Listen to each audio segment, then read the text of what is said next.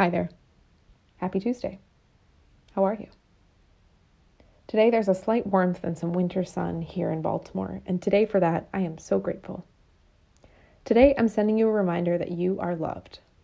Pick a favorite affirmation, write it down, draw it out, and put it somewhere that you can be with it and witness it often. Repeat, of course, if that's a practice that you like. A dear friend shared a beautiful image this week with some seeds for writing and exploration.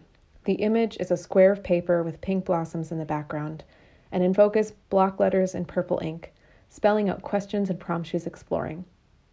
The first step, she writes, is to make a list of the things that make you happy. The second is to make a list of the things that you do every day. Step 3, she says, is to compare the lists, and step 4 is to adjust accordingly. If you had to choose one thing to do today for yourself as a practice of self-caring, what could that be? Community and journaling show up for me as two consistent ways of love in action. Another dear friend wrote in this weekend with reflections on her own journaling journey. And as I read them today and write this letter to you, I'm reminded of how a reflective practice is really one of love. It's quality time spent with our inner landscapes to learn what lights us up, what gets in our way, and what makes us tick.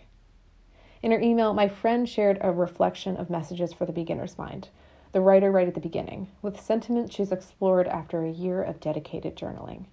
In its essence, she wrote and shared a list of the things she wished she'd known at the beginning. My friend Jay shares this. She says, journaling is an amazing tool. It is emotionally draining and exhilarating at the same time. Journaling will bring your life into harmony. Let go of perfectionism and embrace messy. Cross out if you make mistakes. Find something to write with and write on that you love. There are no rules, so stop looking for them. Don't force the writing, let it flow naturally. You are in charge. You are not required to write every day. Trust your process and do what feels right and shift things around. And finally, finding a process that works takes time. Start your practice simply, but just start. This idea of starting at the beginning ties into what Natalie Goldberg shares in Beginner's Mind, Pen and Paper, a chapter from Writing Down the Bones, where she shares that the beginner's mind is what we must come back to every time we sit down and write. And I'll add too, that I think beginner's mind is what infuses us with a fresh humility whenever we find ourselves up against something challenging or brand new. So what are you starting with? What do you need to hear?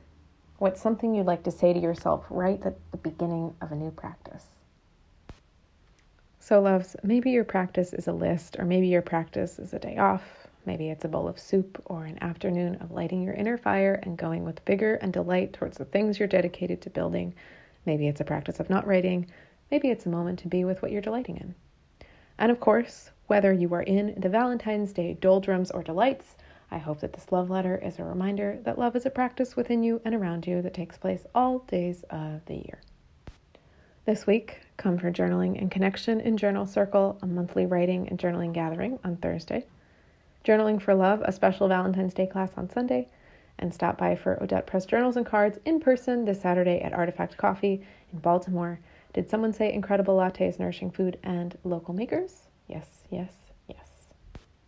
Shop all of the Odette Press Journals and Cards, including a brand new line of heirloom journals coming to the world this Saturday if you're shopping in person, and next week if you're shopping online. Sending you so much love and care this week and all weeks with much gratitude.